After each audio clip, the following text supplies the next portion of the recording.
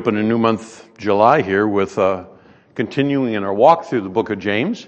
It's been one that we've been working through since last September, to the best of my recollection. The original recipients, as you recall, were struggling with their understanding of a number of areas. Between works and faith was one of them. The problems that existed with the tongue and the use of it, or abuse. Having wisdom. Being a friend of God or being a friend of the world. We saw where there are areas of difficulty and humility, patience and prayer. And then most recently we talked about 6 advantageous admonitions that James gave. And it started out with being submissive to God. And then the last one was the matter of humility. And I think we summed it up, concluded at our last time, the picture of life being temporary, and those things which within this temporary life really have effect and ramifications for all eternity. So today we begin once again with what we might look upon and say it would be a great blessing as we understand what God would have us to understand, properly understood, and it's the topic of money and wealth. The gasp goes out of the room. He's going to talk about the prosperity gospel or tithing or how to get money from God. There was a pastor from the Philippines years ago that had written a book, How to Get Money from God, and he would go around and preach this. He was a great man, but there were some things a little twisted.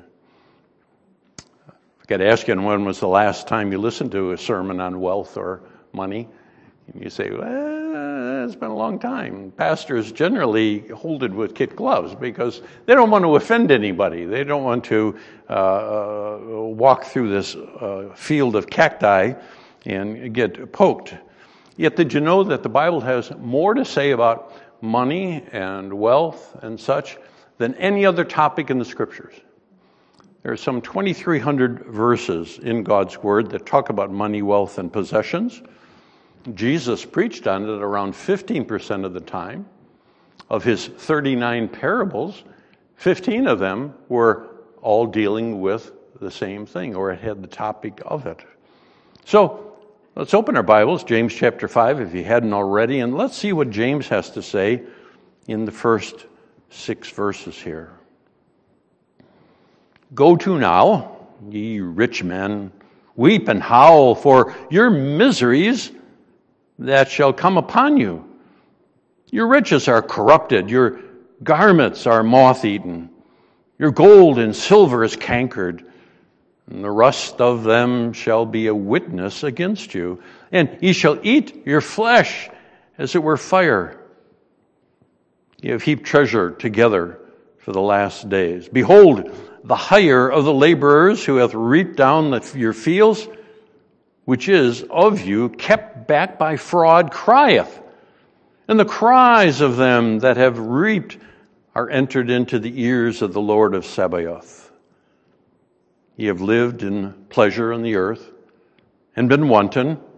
Ye have nourished your hearts, as in the day of slaughter. Ye have condemned and killed the just, and he doth not resist you. Let's pray. Father, as with any time we come to your word and recognize it as that which is to be handled with great care, not to read into it something that's not there, but to allow your Spirit to use your servant to bring forth truth, that it might be applied to our hearts, not only for the sake of agreement, but for principles of life, that as we turn away slowly from the world in which we live and were born in to the spiritual life that you would have us to be.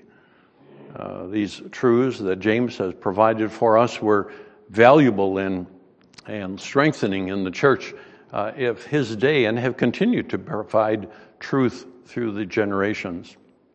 And so even today we acknowledge it's here for us today. Give us ears to hear. May we understand that it is only by your grace that we can approach it. In Christ's name, amen. We've mentioned before how many times James has used in his letters what I refer to as a wide quill He gets to a certain place and he presses down real hard. He wants a bold font, He wants to emphasize something. And you guessed it, you read here once and again, and he's at it.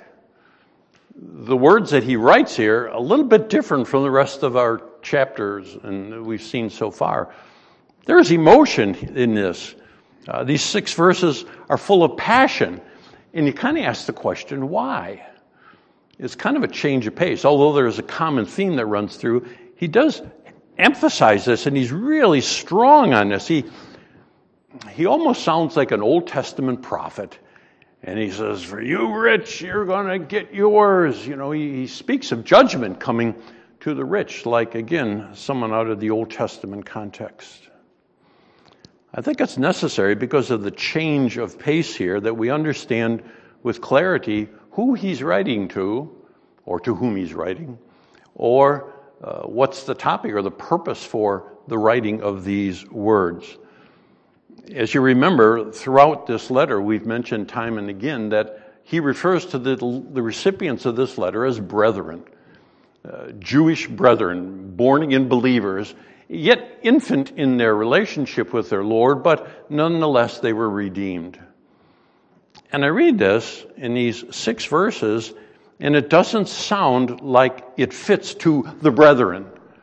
The words that he's saying wouldn't be attached to somebody who's a believer in Jesus Christ. Even in an infant stage, it doesn't seem to fit in there. So who else could he be writing to?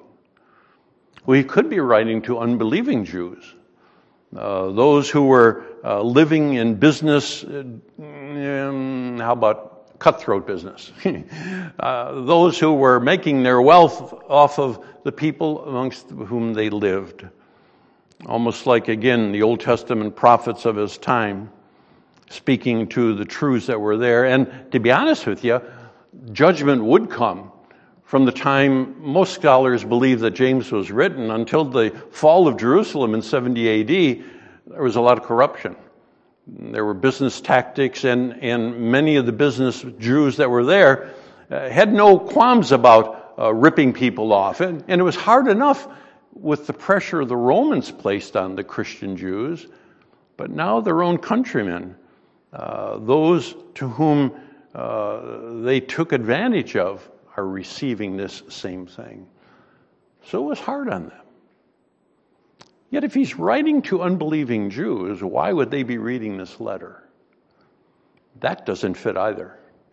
They're not going to go and pick up, here's a letter from James, and we're going to read all about the Lord and so forth, and then come to this chapter and be blasted? No. So that doesn't fit. So it doesn't seem like he's writing directly to the recipients of this letter, nor is he writing to those who would fit the category of it.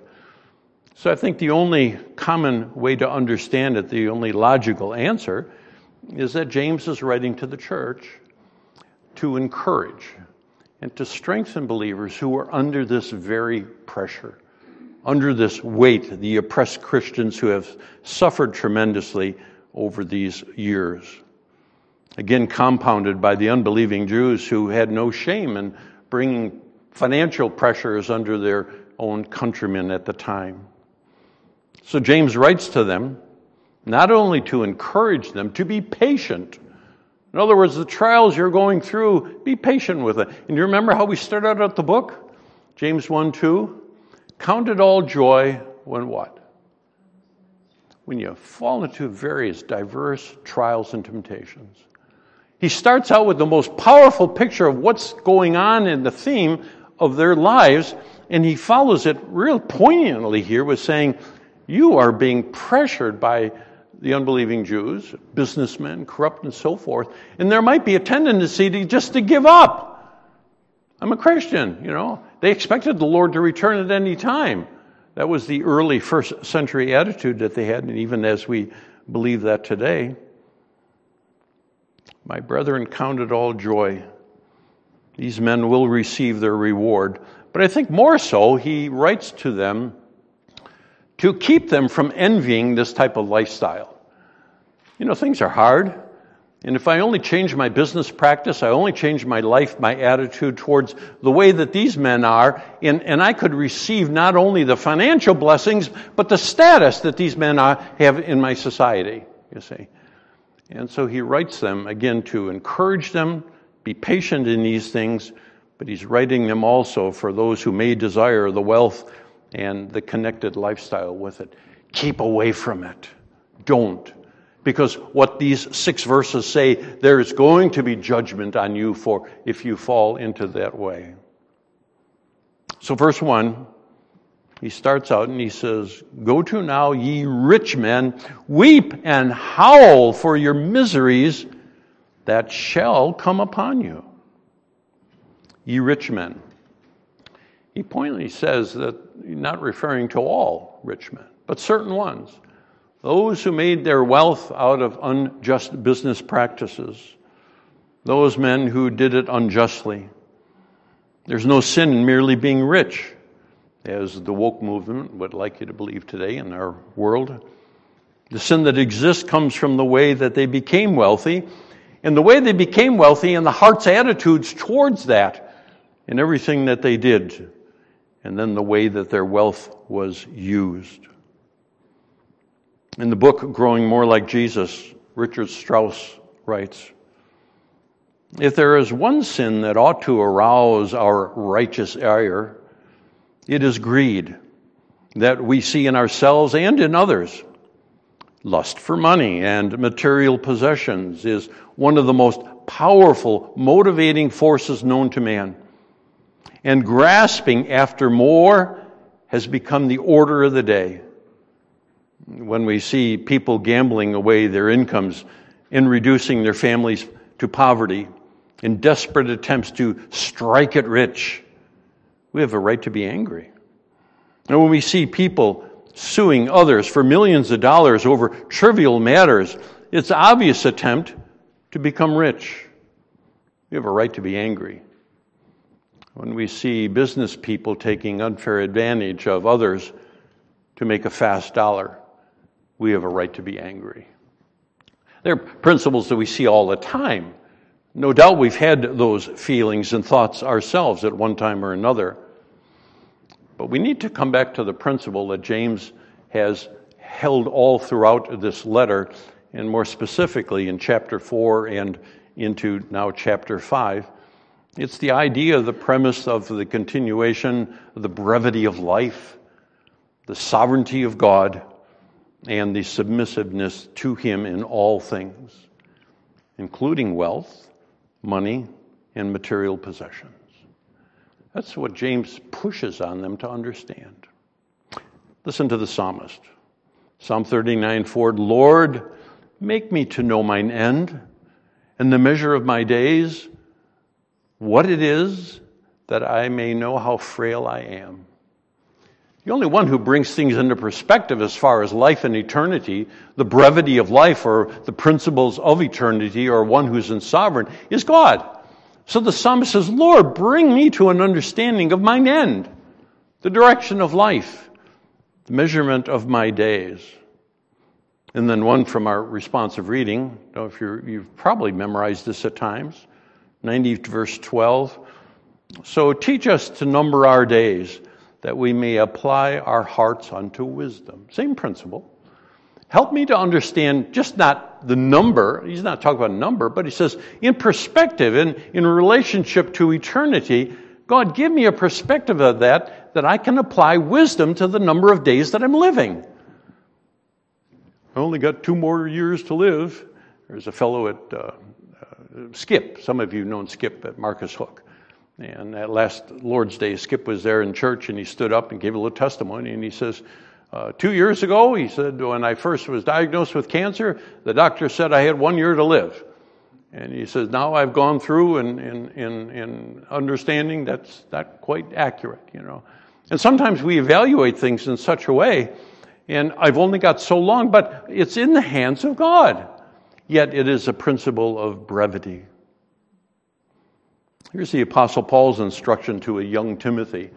And again, the idea of the application of godly wisdom in a relationship to this world's goods. How do we deal with it?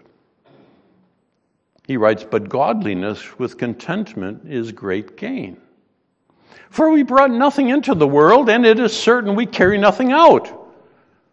And having food and raiment or clothing, let us be therewith content.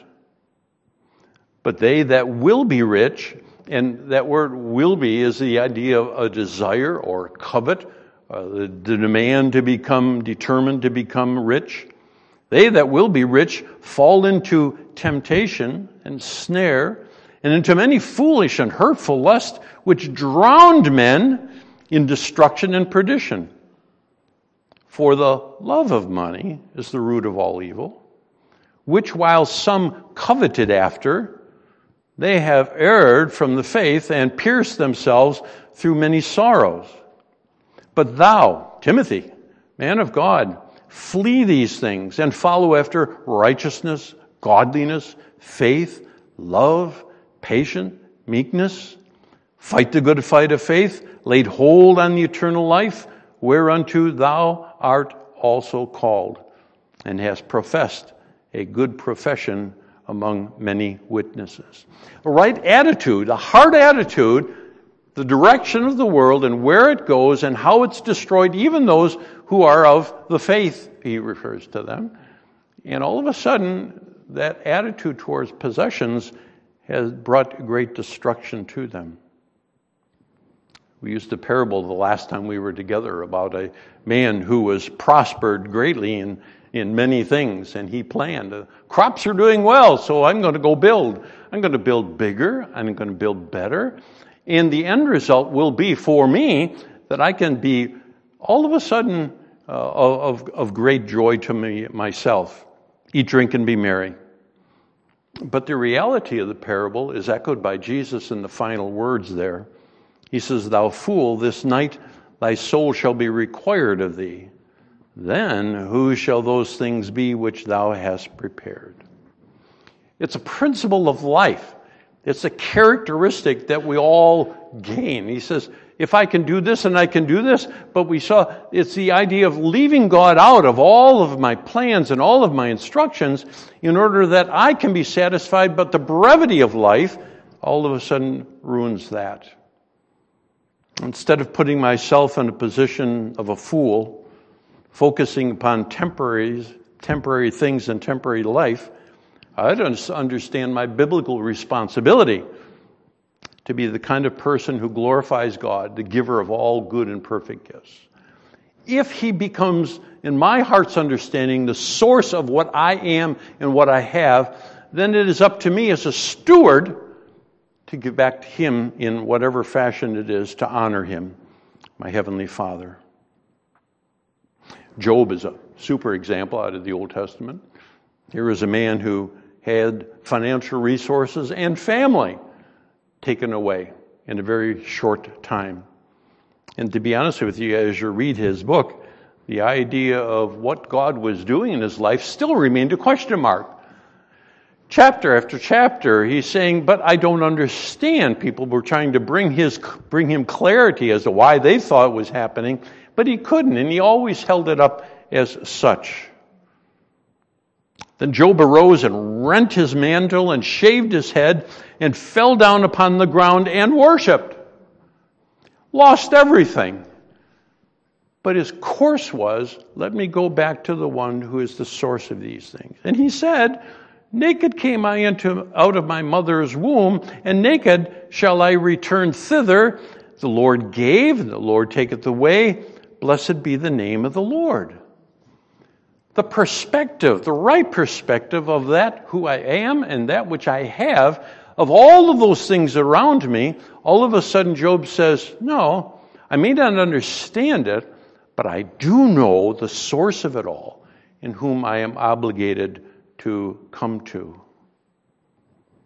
One of the more powerful examples that I hope will solidify the point comes from the Gospel of Mark and Jesus' words to the rich young ruler. And you've heard this before.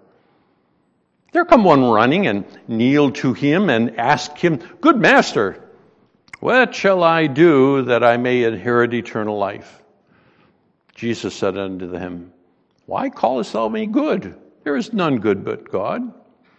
Thou knowest the commandments. Do not commit adultery. Do not kill. Do not steal. Do not bear false witness. Defraud not. Honor thy father and thy mother. And he answered and said unto him, Master, all these have I observed from my youth. And Jesus, beholding him, loved him, and said to him, One thing lackest thou. Go thy way and sell whatsoever thou hast, and give to the poor, and thou shalt have treasure in heaven. And come, and take up thy cross, and follow me. Verse 22, And he was sad at that saying, and went away grieved, for he had great possessions. His evaluation of life was based upon straddling the fence of being honorable in all things to God, and yet satisfying himself by those things that he has obtained and feeling, these are mine. Even though they were sourced from God, even though they were at his hand. Jesus goes on to say how hard it is for the rich man to enter into the kingdom of heaven. As hard as as a camel to go through the eye of a needle. Now, someone always looked at that, an accurate study. It seems to be the eye of a needle was a little door in the main gate of the wall of a city, and it would have been impossible for the camel to get through there. But whether it's the door or whether it's a needle in itself, it's an impossibility. So he says there's the pressure that's seen from the heart in an attitude towards wealth. It's personally hard because mankind is not willing to say that I'm a slave towards something. The principle of a slave takes away from me the ability to say that I know what I'm doing and I'm not doing that, I'm doing this. And yet we don't necessarily realize that. The demands of seeking the kingdom of God first and his righteousness is hard, isn't it? Seek ye first the kingdom of God and his righteousness. First as a matter of priority, and first as a matter of every time of the day. Yet how often are we involved in that process? Not necessarily so. I think it's hard. Mankind has been bound to the temporal, making his earthly time his heaven. Of all of those things that I find of great joy, this is my heaven on earth because I have what I need to have. I have what I want to have. I have what has been given to me because I've worked hard. Oh, and God's blessed me, but I've done all of this, and this is my heaven. Not thinking at all that it is not the case, and we make our 60 or our 70 or our 80 or our 90 years our eternity. So James proclaims, Go to now, ye rich men, weep and howl for your miseries that shall come upon you. He's saying, as a matter of fact, this is in concrete. Wealth has made man self-sufficient. His bank account, or whatever security that he has found in life, whatever that may be, is the base of his security. Because he can say, look what I've done. Maybe not in a boastful sense, but in a confident sense. Look what I've accomplished. Look what I've done. Without any tinge of understanding that all has been provided for graciously by God. And he didn't have to. He wasn't under any obligation to do such. So that's why he says, weep and howl. Imagine how painful that was. If indeed the case was focused upon the Roman invasion in Jerusalem at 70 AD, it was a pitiful, horrible picture of description of the slaughter that took place. Verse 2. Your riches are corrupted, and your garments are moth-eaten. A little digging on that word corrupted could be better translated as putrefied. You can get the smell, Not talking about gold or silver or precious stones, because they don't do that. That's not his riches. But the riches that were found oftentimes for many of these people was their flocks and their herds. The grains that were available, stored away to be bought and sold. The sheep or the camels or whatever other beef or whatever else was done. All of a sudden that becomes putrefied. It fails you. You've lost it all because you had found it to be your profit. Your clothes, moth-eaten. Clothing was a public indicator of wealth. Oftentimes we think of that today, I'm not gonna. We dress up nicely for church, but if somebody comes in here in a tuxedo and a ball gown and so forth, we think it's a little bit presumptuous. We want to show off who I am. I want to show off by the clothes that I'm wearing. And as you very well know, the longer we live, the life in this journey, it's full of decay and deterioration, isn't it?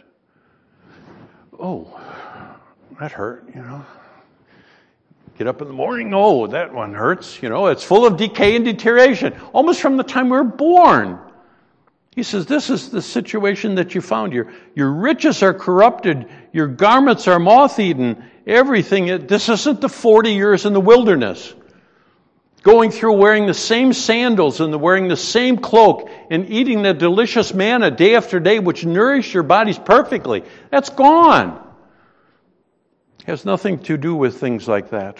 We're talking about a lifetime of blood, sweat, and tears to make it. And what's left? Dust. A marker on some building. This is so-and-so's building. Never knew him. Go to the cemetery and there is name scratched on there in marble or granite or limestone or whatever. That's all that's left. The weather-beaten marker of life. James brings the course of their attitude, their heart, into perspective of all those things. Verse 3, your gold and your silver is cankered, and the rust of them shall be witness against you, and shall eat your flesh, as it were, with fire. You were heaped treasured together for the last day. Cankered or rusted gold and silver. Can that happen?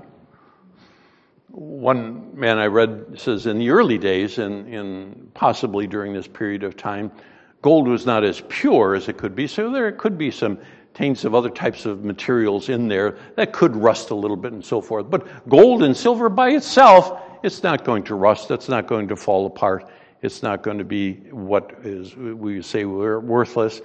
But in value, God says it's worthless. What makes gold so precious, other than what we've said it is? You go on some island and there's all the buried treasure that's there, and you get there, but there's no food to eat, there's no people to live with. All of the piles of gold mean nothing. It means nothing. He says all of these treasures for you, they might as well be all corrupted and corroded. Its value is worthless because I, God, say it's worthless. In your life, that's how it is. God establishes value. Jesus' own words on the Sermon on the Mount. Lay not up for yourselves treasures upon earth, where moth and rust doth corrupt, where thieves break through and steal. But then he says, where your treasure is, there will your heart be also. That's the key to the relationship to material things, where my heart is. Where's my joy, my satisfaction? That's the truth. Remember Judas? Chose the temporary instead of Jesus. 30 coins, worthless. And yet he realized that and went and hung himself and, his life. He took the silver instead of the Savior. He picked the money instead of the Master. Here again are Paul's words to that Timothy. Again, reminding him as a young pastor. Charge them. In other words, announce to them, bring to their heart's attention, charge them that are rich in this world, that they be not high-minded, nor trust in uncertain riches. The uncertainty of it, I put my whole life into this, my whole name, my whole reputation, all of those principles. Don't do that, but in the living God, or put instead your trust in the living God, who giveth us richly all things to enjoy. God has provided us richly. And he says, To that end, enjoy everything that God has given. Recognize that it's from Him, no matter whether it be lean or full. God is the supply that lasts forever. Verse 4, behold the hire of the laborers who have reaped down your fields, which is of you, kept back by fraud, crieth, and the cries of them have reaped, are entered into the ears of the Lord of Sabaoth, or the Lord of hosts. Here's a practice that was apparently common in the day. You hire somebody to perform A, B, and C. They take the day or whatever times they've been hired for, and they perform A, B, and C. Then they come to you and they ask for the proper wage. And all throughout the Old and New Testament, the laborer is worthy of his hire. You pay the person for what he's accomplished, what he's done, because he's worthy of that. They couldn't even do that. The most common sense principle of life. He works, he gets paid for what he's done. And so what recourse did they have? Well, I'll take him to court. What does the poor man have in the court? Because the rich man controls the court. He says he has no recourse whatsoever. The presumption is that no one will hear, that no one will side with him in his distress. He has no voice in court. He has nothing to say. You might as well just quit and understand that nothing is there. All injustice. But there is one who hears.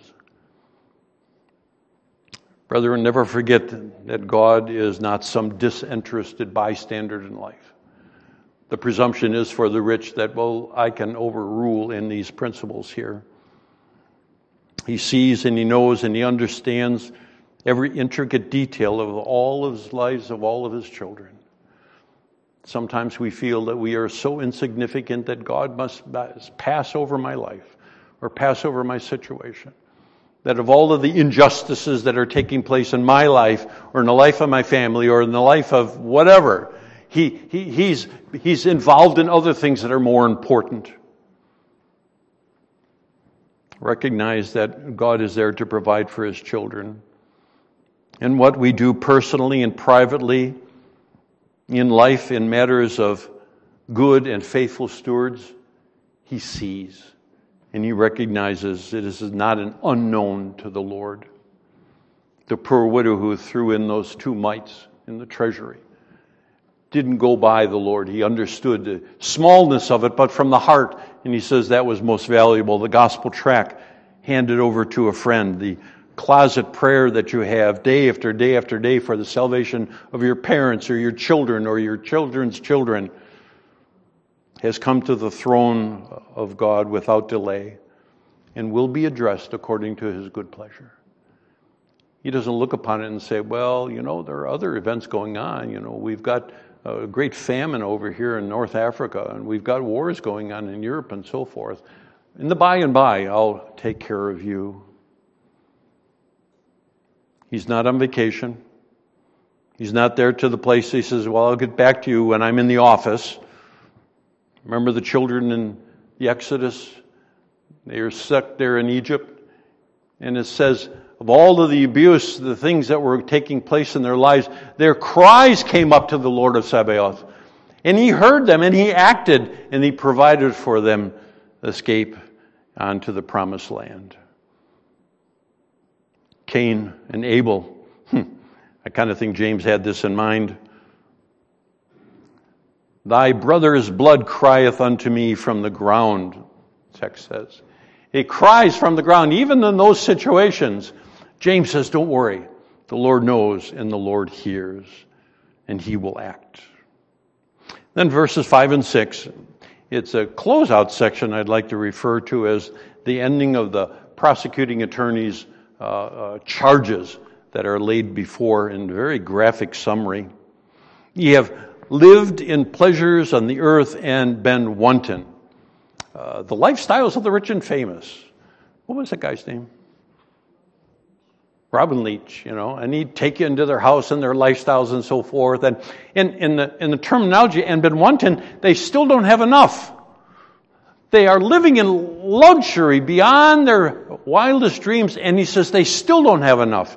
Still going on. He says this is how it's been. You have nourished your hearts as in the day of slaughter. A picture of self-indulgent luxury. Ye have condemned and killed the just, and he doth not resist you.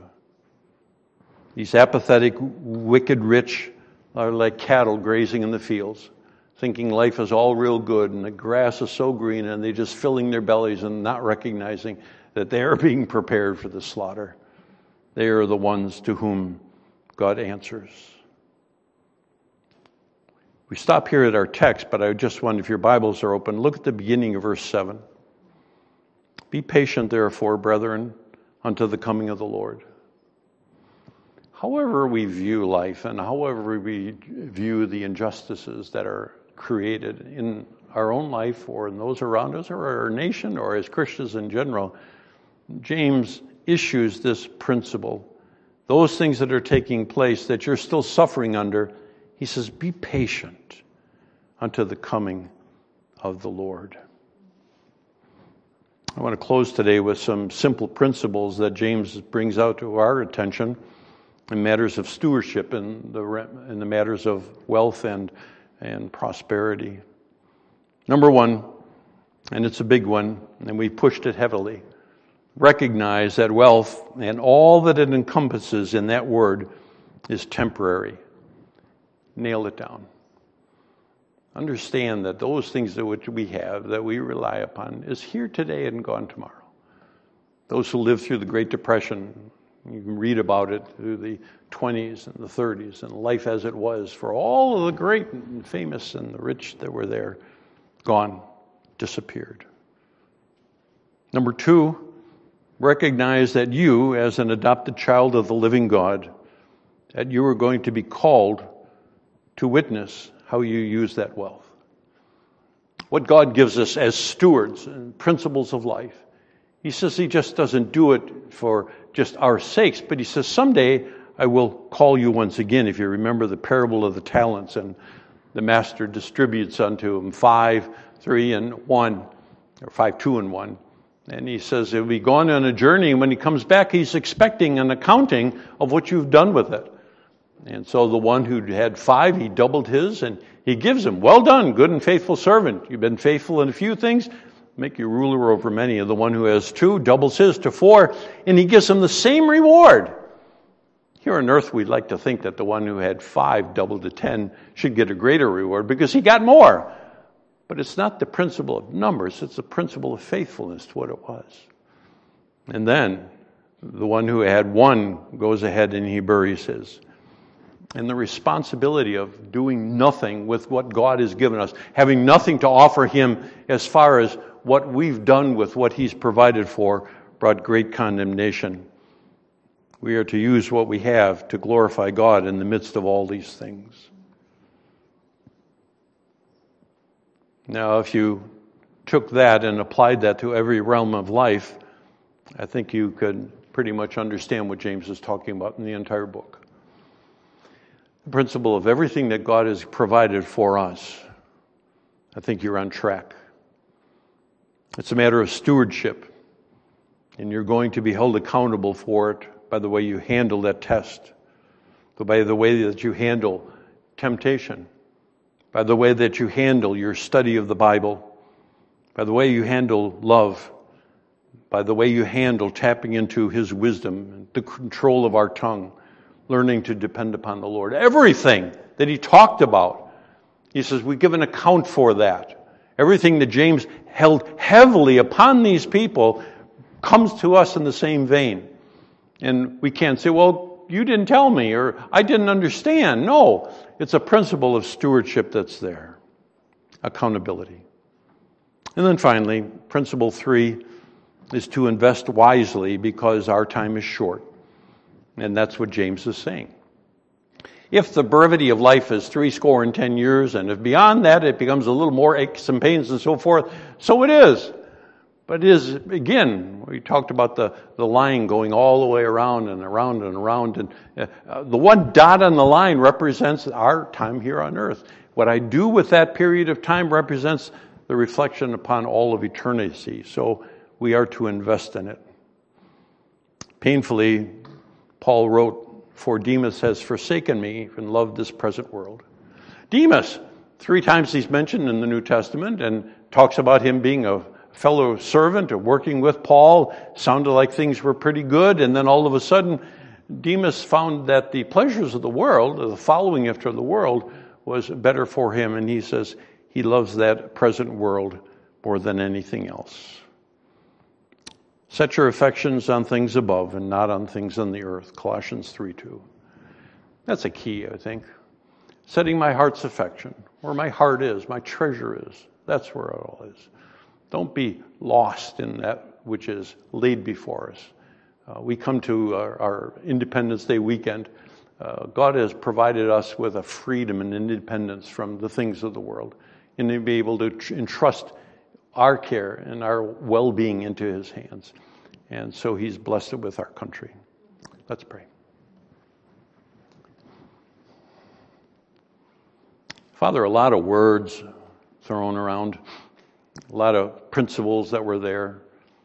Some are more clearly understood or received than others. Nonetheless, they're truths that James was intending to, by your Spirit, teach to his recipients. And so we pray that your Spirit would take these seeds and bring to our heart's attention day after day. We could be taken out of this world and taken home to glory at any time. Eternity is that which we face. And we trust, Lord, that each one here understands that relationship is a matter of grace, that what the Lord Jesus Christ has done for us in providing salvation through his shed blood is an offering to all. And once achieved, we understand the relationship to everything else. Our wealth, our relationships to each other as families, as stewards of the abundance of that which is given. Forgive us where we failed. Cause us, Father, to reflect upon life on a regular basis as we walk with you, the rising of the sun to setting down of the same. We thank you once again for your presence. In Christ's name, amen.